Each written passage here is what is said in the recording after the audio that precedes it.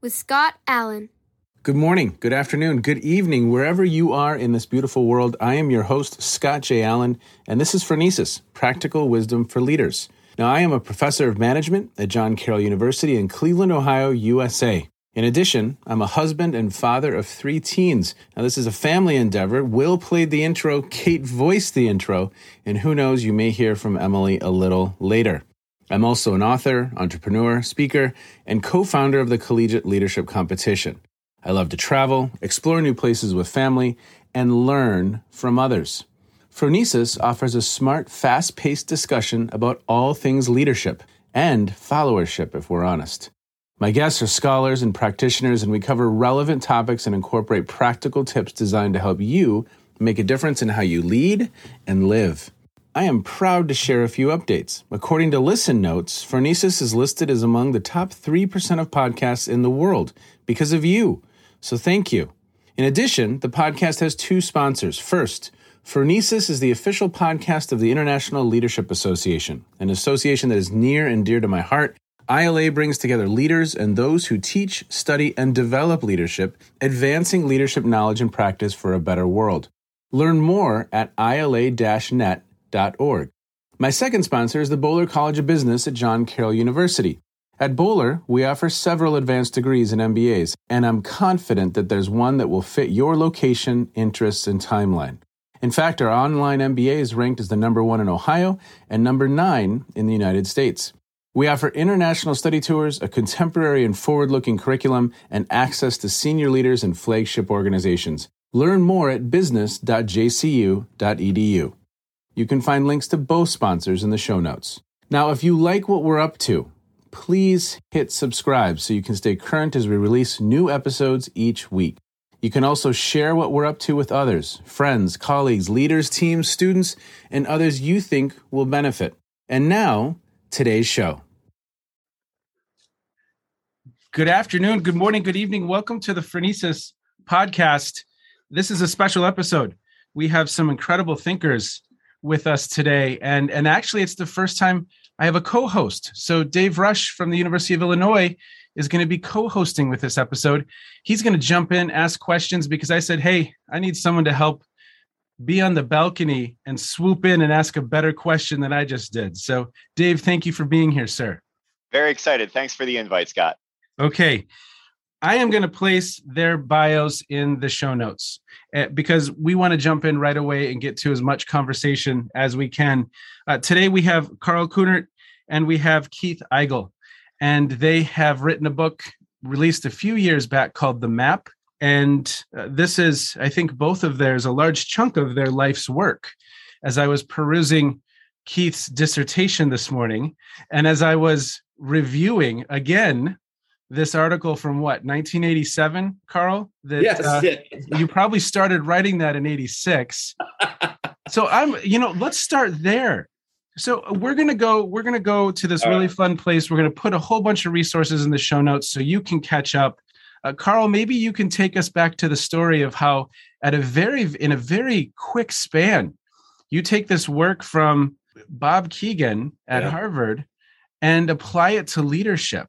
And so would you be willing to share that story of the genesis of some of that thinking? Because it was brilliant. It was in the throes of transformational and transactional leadership that was just really kind of revving up that literature base. And would you tell us that story, sir? Sure. Well, this really came about as a result of playing with a colleague of mine who at the time was actually beating me in tennis. And it was really hot. And I wasn't sure exactly whether I was going to be able to make it through the match. And so we took a break, and I basically was stalling for time here. And so I asked him, "What are you reading?" And he mentioned Bob's book. And I said, "Tell me more." I was still trying to catch my breath. And he told me about this book. And I said, "That sounds really interesting." And so that was really the beginning of it.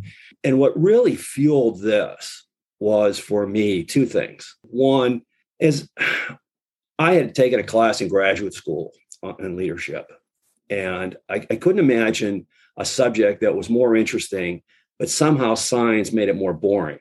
than it really needed to be.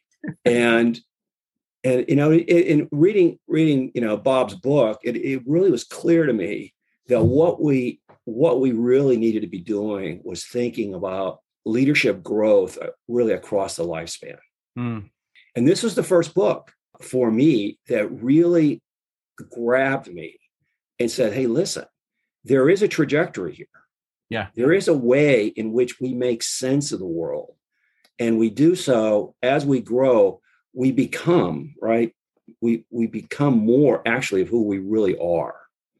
And this book was really instrumental in my thinking, obviously. And I said, man, there's this idea out here in transactional transformational leadership. And that's what it was. How can I put this? How can I take these ideas, which for most of the way we've talked about leadership are these static constructs, whether it's personality, and they're static. Well, how do we put this into motion? How do we move from this idea that leadership is something that we do, that we say, rather than who we are?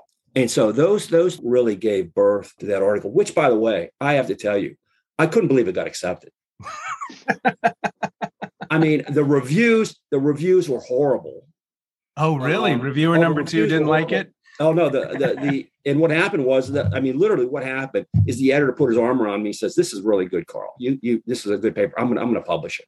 Awesome. So the reviews were terrible. And yet the editor took a chance. And it's still, by the way, I just can't believe this, but I get about 15 to 20 hits a week of people reading it still. And Keith, you come along and tell us a little bit of that story. So how do you get engaged in this work then? And what was the spark for you that really intrigued you in all of this? Oh, the guy who just got through speaking was the spark. I mean, how lucky was I? I was a non-traditional, what I like to refer to as a non-traditional graduate student. I didn't start graduate school until I was 30. Awesome. Carl was a relatively young professor. Had just come over from Auburn, where he and Lewis did that work, and came to the University of Georgia. They somehow let me into this program. I was really focused on kind of teams and diversity, and Carl just said, "Hey, you got to read this book." I've talked about this in other venues, but I've never had any one thing like that change the course of my life in such a significant way. Because to me, Carl had the wisdom to just sort of hand me the book and not give me all of his perspective on it. He just said, read this, right? And this constructive developmental theory and the way Keegan put it forward in The Evolving Self made sense of everyone that I admired, who I really respected, who had significant influence in my life. It shed new light on why they were the way they were. And as Carl just said, it wasn't the things they did. They were all so different.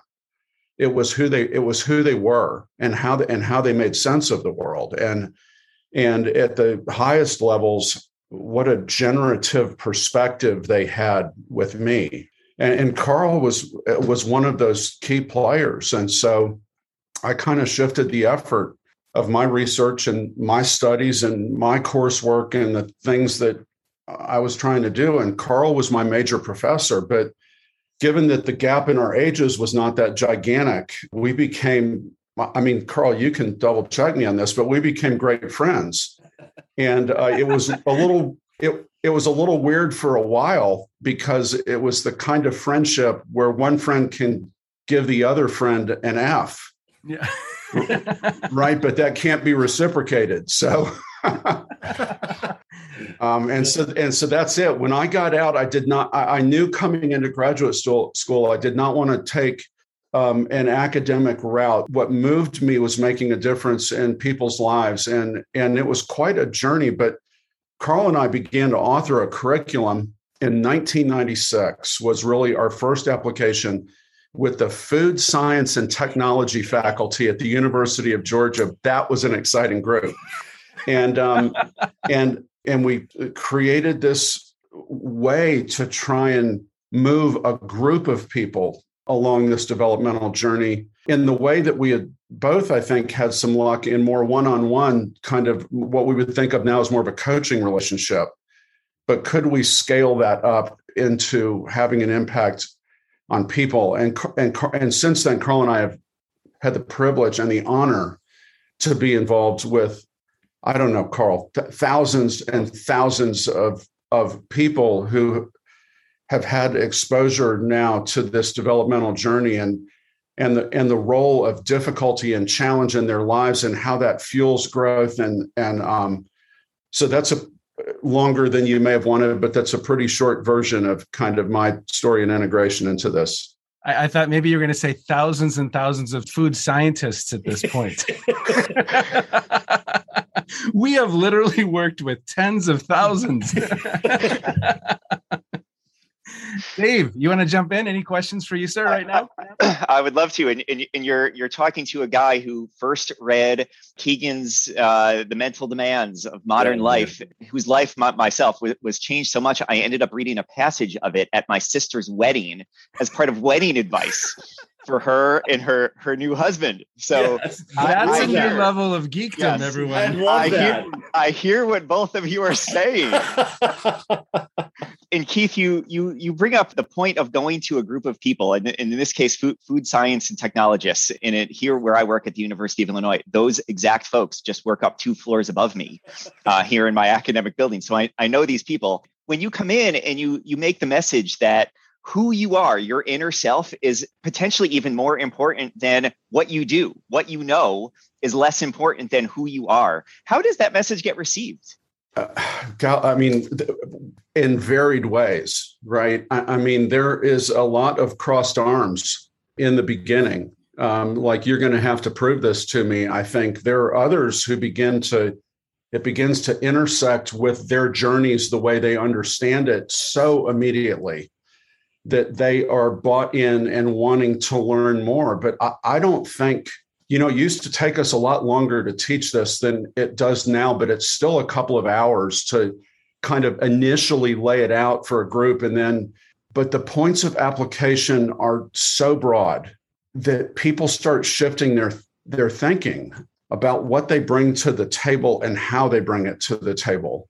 The development of people, when we talk about it, we've been calling it vertical development for a while because constructive developmental theory has a harder time connecting with people, but we contrast it to lateral development, kind of the things that we know. And we talk about how important the things that we know are. They get us into the game, whatever game that we're playing, whatever industry that we're a part of, but they're a hurdle to entry. They're not the distinguishing factor, right? They're not the thing that separates the people that have huge influence from people who don't.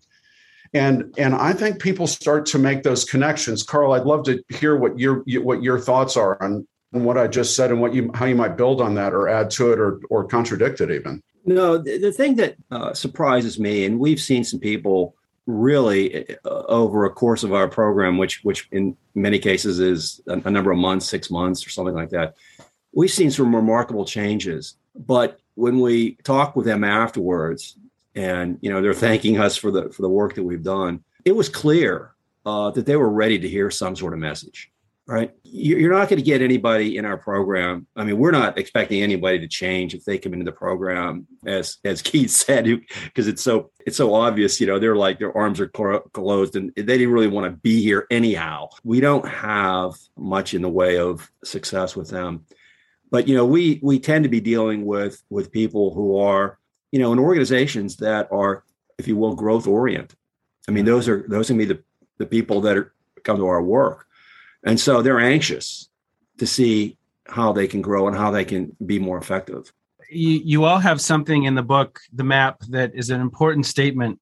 And it's a statement that we are working to build the case in this paper that we're working on. And the passage goes like this: the higher the level of vertical development, the more effective you are in all aspects of life and leadership. In fact, no single factor better predicts your effectiveness than where you are on your vertical journey. I'd love to hear the two of you talk about that statement, because it's something we're putting forward.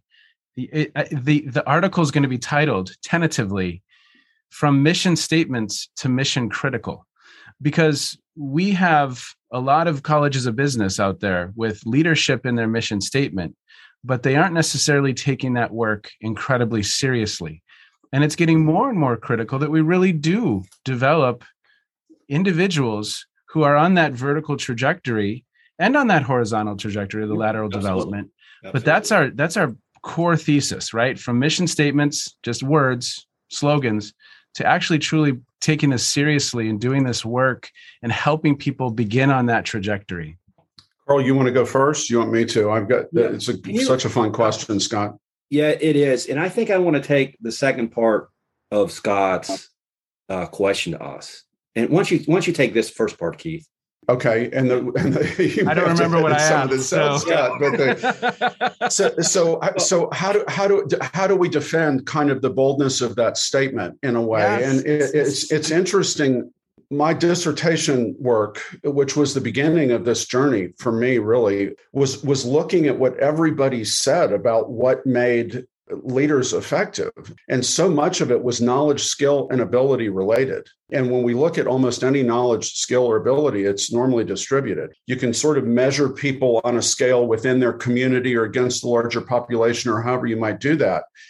And one of the things that we began noticing, and then one of the things that we looked at in the research, was that any of these knowledge, skills, and abilities, while they are a hurdle to entry into whatever you're doing, they don't really distinguish effectiveness based on follower ratings, based on life satisfaction variables.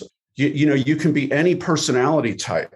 And by the way, we teach personality because we think it's a great way to challenge people's vertical understanding, right? But not saying everybody needs to be more of this type in these situations or anything like that. So, the thing that we kind of got lucky on, or I feel like I got lucky on, is that I just played this kind of humble graduate student role. And I wrote all of these letters to these CEOs that met a really specific criteria and asked them if they would allow me to do basically a subject-object interview on them, a constructive development or interview on them. And would they give me someone else from their organization who, and they never told these people this, who looked like they had all the talent in the world to keep achieving, all the pieces were there, but for some reason they kind of hit a ceiling.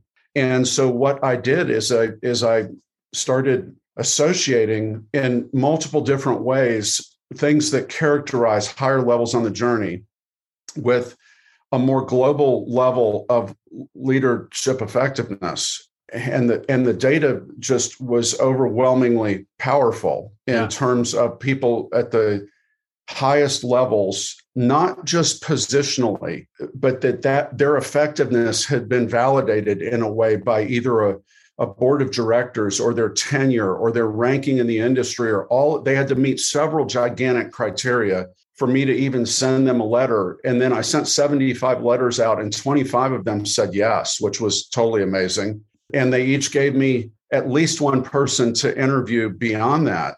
And so the conclusion we drew is that as long as the knowledge, skills, and abilities get you into the area that you're operating, the thing that predicted your effectiveness as a leader, and then when we tied this to other variables over time, life satisfaction variables. And Dave, back to your introduction to Kegan, you said the mental demands of modern life, but the opening title of that book is In Over Our Heads. Yes. Right. And when you begin looking at people who feel in over their heads, it is a vertical development problem. It's a leader levels problem. It's that something is being asked of me that's greater than my ability to construct or make sense of the world. And so I feel burnt out, or I feel under stress, or I feel panicked, or I don't know what to do, or I'm checking with everybody else which way the wind is blowing, or what are they going to think of me, or will my boss be happy with this, or all of these things. And as people move into a more self-authored, what we call level 4, but I think most people are using the word self-authoring now. A few people are not, but most people are using self-authored. There is a groundedness and an effectiveness that comes out of those higher levels of leadership. And yet there's a large percentage of the population that is still stuck in this area where they're too concerned about the outside in things in their world. That's great. So Carl, Carl, was that the first half of the question? I don't know either, Carl. So you're going to have to let us know. Yeah. Well, Scott, you kind of ended in a really interesting place for me. And it was actually more interesting than the first part of that question, which was actually what you're working on, which is this idea of moving from mission statements to mission critical. One of the things that, we talk about and the way we think about doing our programs is this distinction between knowing that and knowing how. And the mistake I think that we make in education, and I'll expand this more than the way Keith and I operate in our programs, is that we spend a lot of time, and I'll use a metaphor here of a bike, right? And what happens is we spend all our time in education describing the bike. We can spend weeks on the gears. Yes. The history of the bike. Oh my gosh, we have to do the history of the bike. Did you know that? And then we have eras, we have epochs, right, of time in which we use bike, and we used it more, we used it less. And we talk about racing bikes. We can talk, we talk about tricycles. I mean, look, we're on the knowledge of the bike. We know that. What we end up not doing so much as what we should is knowing how. Yes. To ride that bike. And the interesting thing is, you will never get to knowing how, right? You will never get to knowing actually all of that unless you actually ride the bike. Yeah. Because you can't teach balance, right? No. You can't teach it. You have to ride the bike. And so much of what we do is not so much create a curriculum around concepts, it's around them and where they are. So they're riding the bike, and we know, right? We know that to ride a bike, you have to fall. You can't learn to ride a bike unless you fall, and more than likely, you're going to skin your knee, and it's going to hurt. And this was one of the really great books on what I'm just talking about here is Richard Rohr, Rohr, and he talks about growing by falling down. And one of the things that I think Keith and I would agree on is that growth doesn't happen so much because you want it to happen. It's because something usually isn't working. Yeah. You made the same mistake about 3 or 4 times, right? And we see actually a great deal of development with people who either get fired or lose their jobs. And that was a time for them to think about things maybe differently. And I almost your example right there. We could have a really fun conversation, armchairing Steve Jobs, but him exiting Apple and then re-entering Apple, there was a shift. There was a shift in who he became when he re-entered Apple than when he was fired. Would you all at least agree that? Yeah. In fact, there's literature on this very topic, probably in the 70s, where they talked about all leaders are twice born. Yeah, is that Zeleznik? That was Zeleznik. Yes. That was Zeleznik. Abraham Zeleznik. Wow. But it's this good job. That was in some random spot back here. That was good. Left-hand corner, right? I went there. I went there to my mind, and I'm not going to get this. I read Zeleznik at my wedding. No, I'm kidding. There you go. Touché. There you go. And so that's the point of this, and it's kind of interesting. I thought that after reading Keegan or after listening to Keegan this past week, yes, he realizes. I mean, look, we're all at this place now where it's very easy to talk about these levels of development and have people think, oh, this is not that hard. I jokingly remind people that just because they can read the slide doesn't mean they're at level 5. But what happens is, we're all, in some ways, most of us are in transition between levels. And oh, by the way, that's where life is. Yeah. Because guess what? If we're at a level and we're comfortable and we're stuck, and there's not a whole lot of growth going on. And the real growth happens in the transitions. All we need to do to move from mission statements to mission critical is start firing people, right? That'll grow them up. That'll grow them up. That's, what Carl's getting at, and I'm obviously being funny, but it is the challenges that fuel growth. And those challenges a lot of times are hard and difficult, and a lot of times have negative or collateral damage to them, right? But there's also, when you start to wrap your arms around the principles of challenge, you can recognize that some of the high points of your life, getting married, having children, getting promoted, finishing a degree, when you really start to evaluate what made those so profound in your growth and your development, it was the fact that they were challenging. They challenged the way you understood the world in the same way a firing can. And when you get your arms around that, you can begin to recognize that there are challenges in our life everywhere. There's a rub with a colleague, right? That is so easy to just sweep under the rug, or there is a thing that you don't fully understand or don't know how to do. Those are challenges we can engage in that can grow us, that don't have the same kind of collateral damage. And you also say something in the book that's very, very wise. And it gets to, the whole challenging life experiences accelerate or they can arrest development. We hunker down. We don't confront. We don't seek out resources. We don't go for assistance and help. And it causes us to entrench. Would you agree, maybe even at times deeper into where we are as a self-protective response? How do you all think about that? I mean, I've interviewed so many people who are entrenched to the point of intractability, I think. I mean, there are people who have stopped growing at level 2, and usually they have a story that makes that thing make sense. Right. There's where we mentioned this in the book, but their teenage years were not about growth. They were about survival. Right. And survival is a very me-focused thing. And but yeah, where you can see people that are entrenched at any place along the journey, and their ability to hold the challenge that should grow them, to hold that growth at bay. It depends, and it's complex. And well, we've got ideas about it. I don't think we've really put there's no magic. You can point to the thing and put your finger on it and be done with it. But where it is hardest, I think, are, you've got sort of in constructive developmental model, you've got the more independent stages of growth of 2 and 4.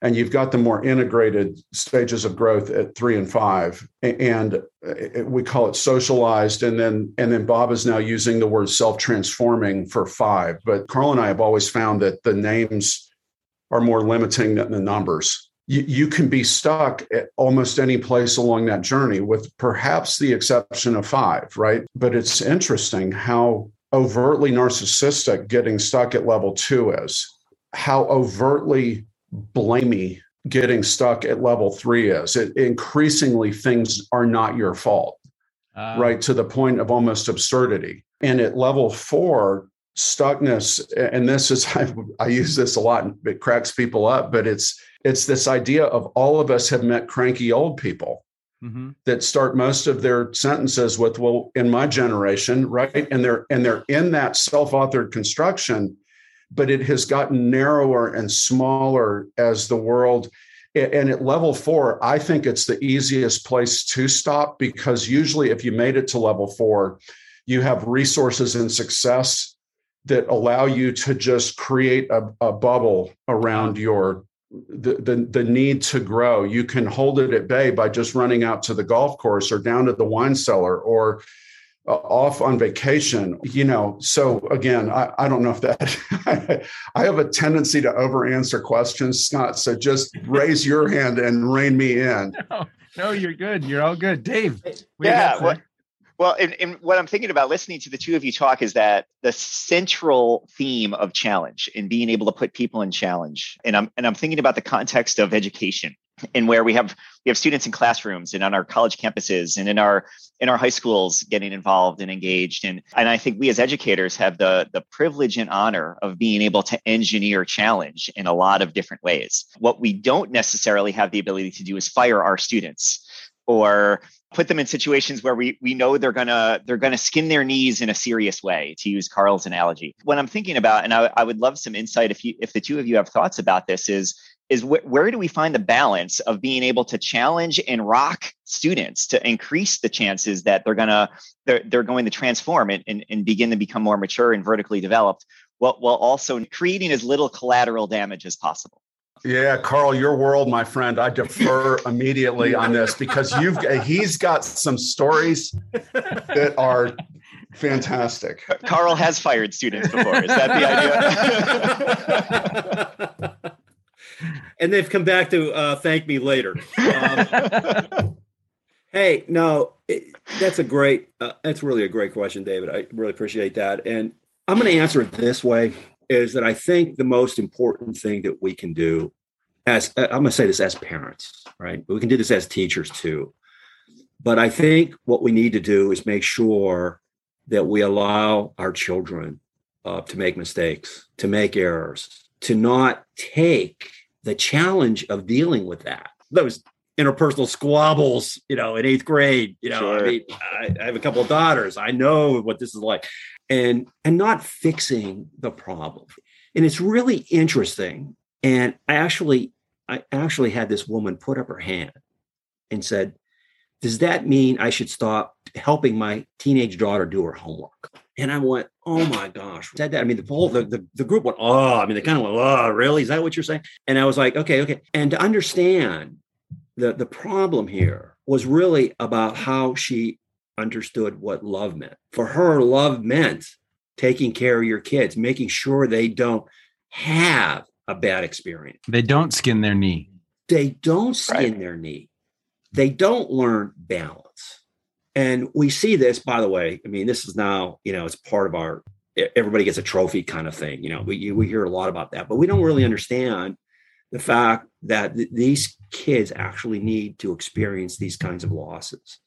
Because what's going to happen is, that's our job as parents, is to help them make sense of the loss, not to try to prevent the loss. Yes. Now, right. But again, I have to always be careful here. I'm not saying that you don't scream at your kid if they're running out on the street, a busy street. I mean, that's different. But I'm talking about day-to-day living and not going all out to make sure that your daughter gets the lead role in the high school play and trying to make that right for her. And so this idea, can love be more about being there for your kids, challenging them, but know that you always got their back. But again, I'll challenge every teacher here on this one, is that you have to meet people where they are. And I've had, and this is a bit very interesting for me, because I have to change my curriculum when I teach in class, depending on who I'm teaching. And so it's a great word I came across recently that I love. It's called attunement, which is essentially meeting people where they are. But I think if we really want to make a difference in our coaching lives and in our leadership lives and in our daily lives, is to really go as far as we can to really understand what someone else is saying. And I can go even farther here and talk about cognitive empathy, not necessarily emotional empathy, but actually being able to put yourself in someone else's shoes and understand where they're coming from. Keith, you wanted to jump in, sir? Yeah. I've had the privilege of working with a lot of faculty and administrative leaders in higher ed, and then over 150 teachers over a decade-long period at the biggest independent school in the continental United States that happens to be located here in Atlanta. I think part of teachers are playing an incredibly important role in the knowledge, skill, and ability development of people, right? But you also have such a unique insight. And this is, I'm a father of 4. I think I might have just said that. So I think there is, and this is me watching Carl as well a lot and hearing his stories. But when the challenges come up for a student that are bumping up against the way they're making sense of the world, the deal is not to give them advice that fixes the challenge, but give them advice on how to lean into the challenge in increasingly effective ways. Yeah. Carl, I thought for sure you were going to tell the milk and my roommate story. Oh, yeah. Right? It gave an indication of how to meet this person where they were, because what they were struggling with is that their roommate, Carl, check me if I'm wrong, but was drinking their milk. And should I call my parents? Wow. Right? Am I getting it close to right, Carl? Yeah, no, that's it. That's it. This is the first week of school.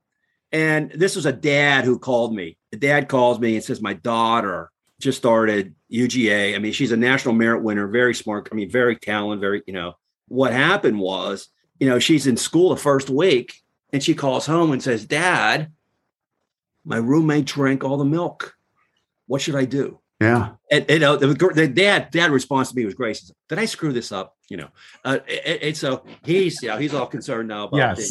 The short answer is yes, of course. But the best part of this, right? And this is actually a big. The thing was that he took care of everything for her. Yeah. They had the biggest house, the 90 square foot TV, the pool, the refrigerator full of soft drinks. Never had to make a friend in her life because everybody wanted to come to their house. And now the littlest thing that most people will not even think about derails her. Yeah. She's not equipped, right? There's no resilience, right? This is what happens.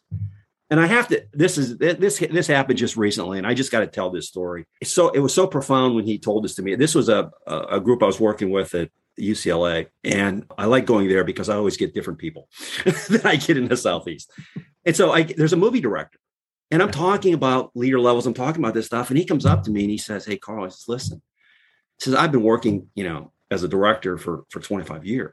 And he says, "What I know is true is that when any one of my people hit stardom, they stop growing." Wow. He says, that's the way they remain for the next 15, 20 years. They're the same person because they got stuck. It's all the fame. It's all the glory. It's all everything they want, they can do. Everybody, loves them. And then so what happens is in 10 years, they're in Alcoholics Anonymous. I mean, because they can't now handle life without that particular environment that they're living in. And we see this all the time. We see this with athletes. I mean, again, it goes on and on and on. But this is the power of getting comfortable in a way that ultimately doesn't serve your growth and the consequences that follow. Yeah, it reinforces the homeostasis, right? It reinforces that holding environment. One more thing for people in higher education. I think one of the things that, and this may be true for maybe a handful of juniors in high school, a few more seniors in high school, but certainly in higher education, is this idea of meeting people where they are. It's a very complicated role for the teacher to play. Yeah. Because you've got the girl who doesn't know what to do with her roommate drinking her milk. Yep. And you've got kids who have grown up in broken homes that have made incredible sense of this, and they're actually moving out of 3 into 4. They're beginning that journey of who they're going to be, or maybe they were bullied, or maybe they had to figure stuff out because of the challenge in their lives that other kids didn't have to figure out. And so what does it mean to set up an environment where you're allowing challenges to emerge, but not allowing someone to drown in the challenges when one person, there's no chance of drowning. Yep. But the other person could go straight to the bottom of the pool, right? And that I have the role of teachers as mentors on the vertical journey is so critical. And most of the higher educators that I have worked with, I think, get that in theory, but they what am I supposed to do about that? Right. And so they allow a lot of kids, they put challenges in front of them that are way beyond their stage of development, their level of development. Or not enough. They make it too easy. Or not enough. Thank you, David. Good. Yeah. Good. Thank you. That's good. Dave, we are short on time. Do you have another question you want to jump in with, or would you like me to start and then you ask the last question? How would you like to roll? Yeah, go ahead, Scott. Yeah. Okay. Since writing the map, and we're going to have links to everything in the show notes so that people can access those resources, what are some recent insights that the two of you have had as you think about this work? Because what I love, Keith, is that, and both of you are actually in the field working to see if this can be operationalized. You are practicing and you are learning and you're in this wonderful space of experimentation. Are there some insights that you've had recently that stand out for you? I can either one. I'm ready. Go. I've got something that I've been thinking about a lot recently that I think is the thing that's hitting me. But you go. Yeah, this is the same thing, Keith. This is where I kind of am. This is something that's really been on my mind, and it's very recent. I spend a lot of time thinking about our stuckness, right? What keeps us in place. And I don't know where this came from, but it feels like that we are biased. I'm going to say this in a general sense, maybe in a human sense, that we are biased to preserve our own rightness, right? And the reason I know that's true is because it's why it's so difficult to forgive someone, because we're right. And I'm wondering recently if we were able to forgive more easily. And a lot of this is pretty powerful stuff. But I think if we were be able to forgive more easily, there would be more self-doubt in us. Interesting. And I think that opens up. I think that self-doubt actually opens up new avenues for us that we won't see because we're so concerned about our own ego and being right. And as I look around, and I'll say this, and I'll let Keith go here, but I think, how many mistakes get made in companies by people who have to be right? I think it's one of these areas where I would like to explore this idea of, are we willing to give up the right to be right?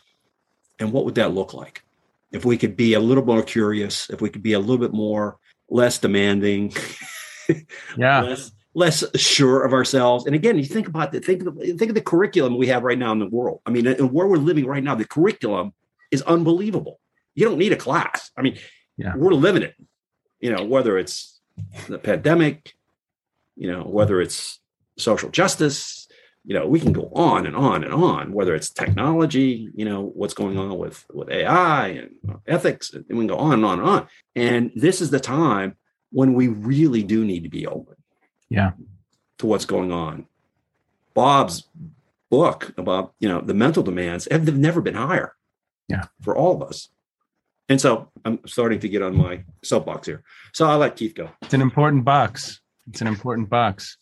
What I'm going to say is going to sound so much less deep than what Carl just said when he went to forgiveness. For me, I think when we wrote the book, and really my understanding leading up to that, obviously, because that's what got expressed there, is that this idea of we're never not ourselves, I put a narrower range of kind of understanding on the developmental journey where we kind of had our position and maybe within a fifth of a stage going either direction, kind of categorized most of who we are. Yeah.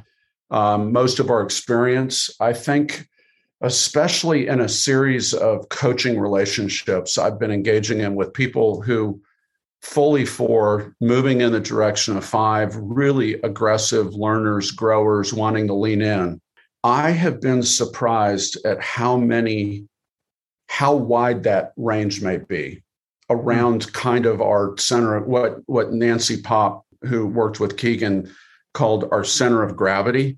Okay. Right. That if we were going to score somebody, we'd say their center of gravity is kind of a 3 parens 4 or whatever nomenclature you want to use, but within a range. But in a number of these coaching relationships, seeing things almost emerge from unevaluated childhood, family kinds of things that were really level 3, could even at times be kind of self-focused, all the way up to a magnanimousness and a wisdom that is so far beyond where they are in these moments. And again, there probably is somewhat of a bell curve that forms around these things, but we should not be surprised when things that we thought we were well past rear their head. We should not be derailed by that. We should embrace it and say, wow, how lucky am I to have stumbled on this thing in my life that I have not stumbled on before. And so I think that's the thing maybe that struck me a little bit over the last few years. Yeah. Is that this range of experience that fuels this growth is wider, I think, than I thought. I haven't put any research around that yet, but the anecdotal stuff doesn't lie a lot of times, right? Yeah. Dave? Yeah, this is less a Dave, question. this is the last question. So Well, yeah, really, as co-host, yeah. we need to end on a very, I don't know, I'm just thinking like the end of William Tell Overture where the drums are all just right. So just, But the cymbals are coming out. Wrap it up in a bow, maybe. Well, it's just so. David, how do you deal with pressure? Yeah, right. The level 2 co-host. Right.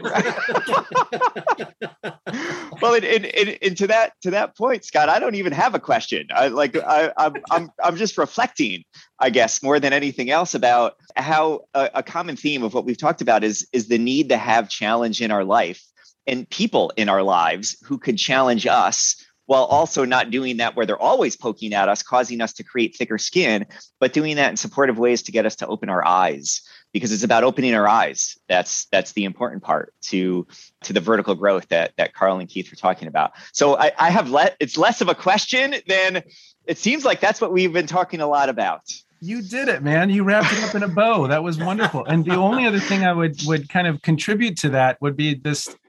I forget the phrasing Vail used, but in this book by John Wergen that I was talking about a little bit with everyone before the show began, Deep Learning in a Disorienting World, he talks about kind of there's a curiosity, a continuous curiosity and a humility about what we think we know, and a curiosity. And I heard this need for curiosity in both Carl's and Keith's answer, that we stay in this place of humility. And as these things are knocking, are we approaching them with curiosity and a level of humility versus entrenching ourselves in judgment and closing down and closing off from? That spirit of curiosity, that mindset of curiosity and openness to what is new is just such an accelerant for the journey. Before we get off, Scott, thank you for your commitment on this podcast.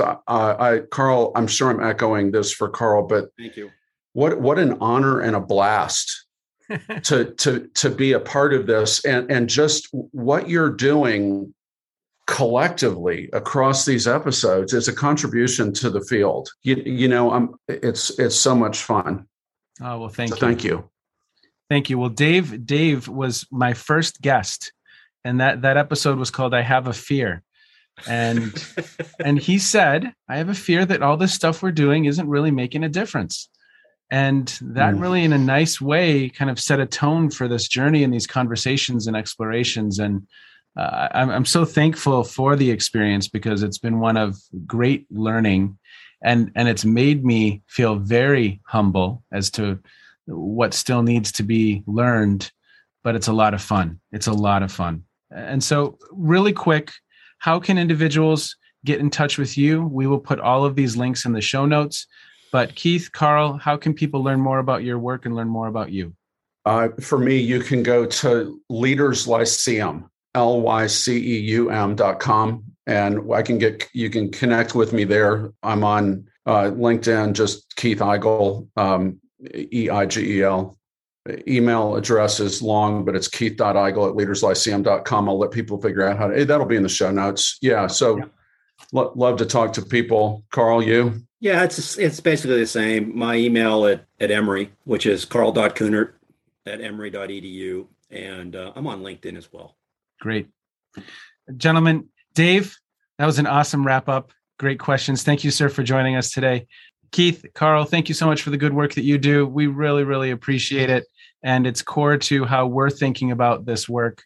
Literally, we're meeting later today, and we will reflect on this conversation, and it'll be woven into what we write about in the coming months. So we can't thank you enough for your good work. It's an honor, Scott. Keep in touch, Scott. Thank you. Okay, be well. What a really fun conversation with, well, first I need to thank Dave Rush for co-hosting, tying it all up in a bow at the end there. That was awesome. And, the work of Carl Kunert and Keith Eigel, I just have a great amount of respect for. They have this incredible book. If you have not read it, it's called The Map. You can go to the show notes and learn a little bit more. But they're doing this really nice job of trying to think through how we help people progress through these stages of development. operationalizing some of that work of Robert Kegan. And for that, I just have great respect because they are in the field doing the work and trying to help prepare individuals to be more successful in these just incredibly demanding roles. So, of course, check out leaderslyceum.com. Check out Keith Eigel's podcast, Growing as Grown-Ups. It's an incredible listen. And if you have a passion for this topic, you can learn more there. Be well, everyone. Take care. Next up, we have Bill Torbert, who also has been exploring this topic of adult development, and I'm excited for you to hear that conversation as well. Bye-bye. You have just finished another episode of Practical Wisdom for Leaders with Scott Allen. To contact me, visit www.scottjallen.net or send me a note at scott@scottjallen.net. I can also be found on Twitter and LinkedIn, so let's connect. Now, if you have feedback, I'd love to hear it. And as always, thank you so much for listening.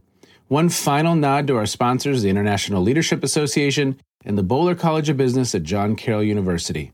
And now, here's Kate's twin sister, Emily, with the outro.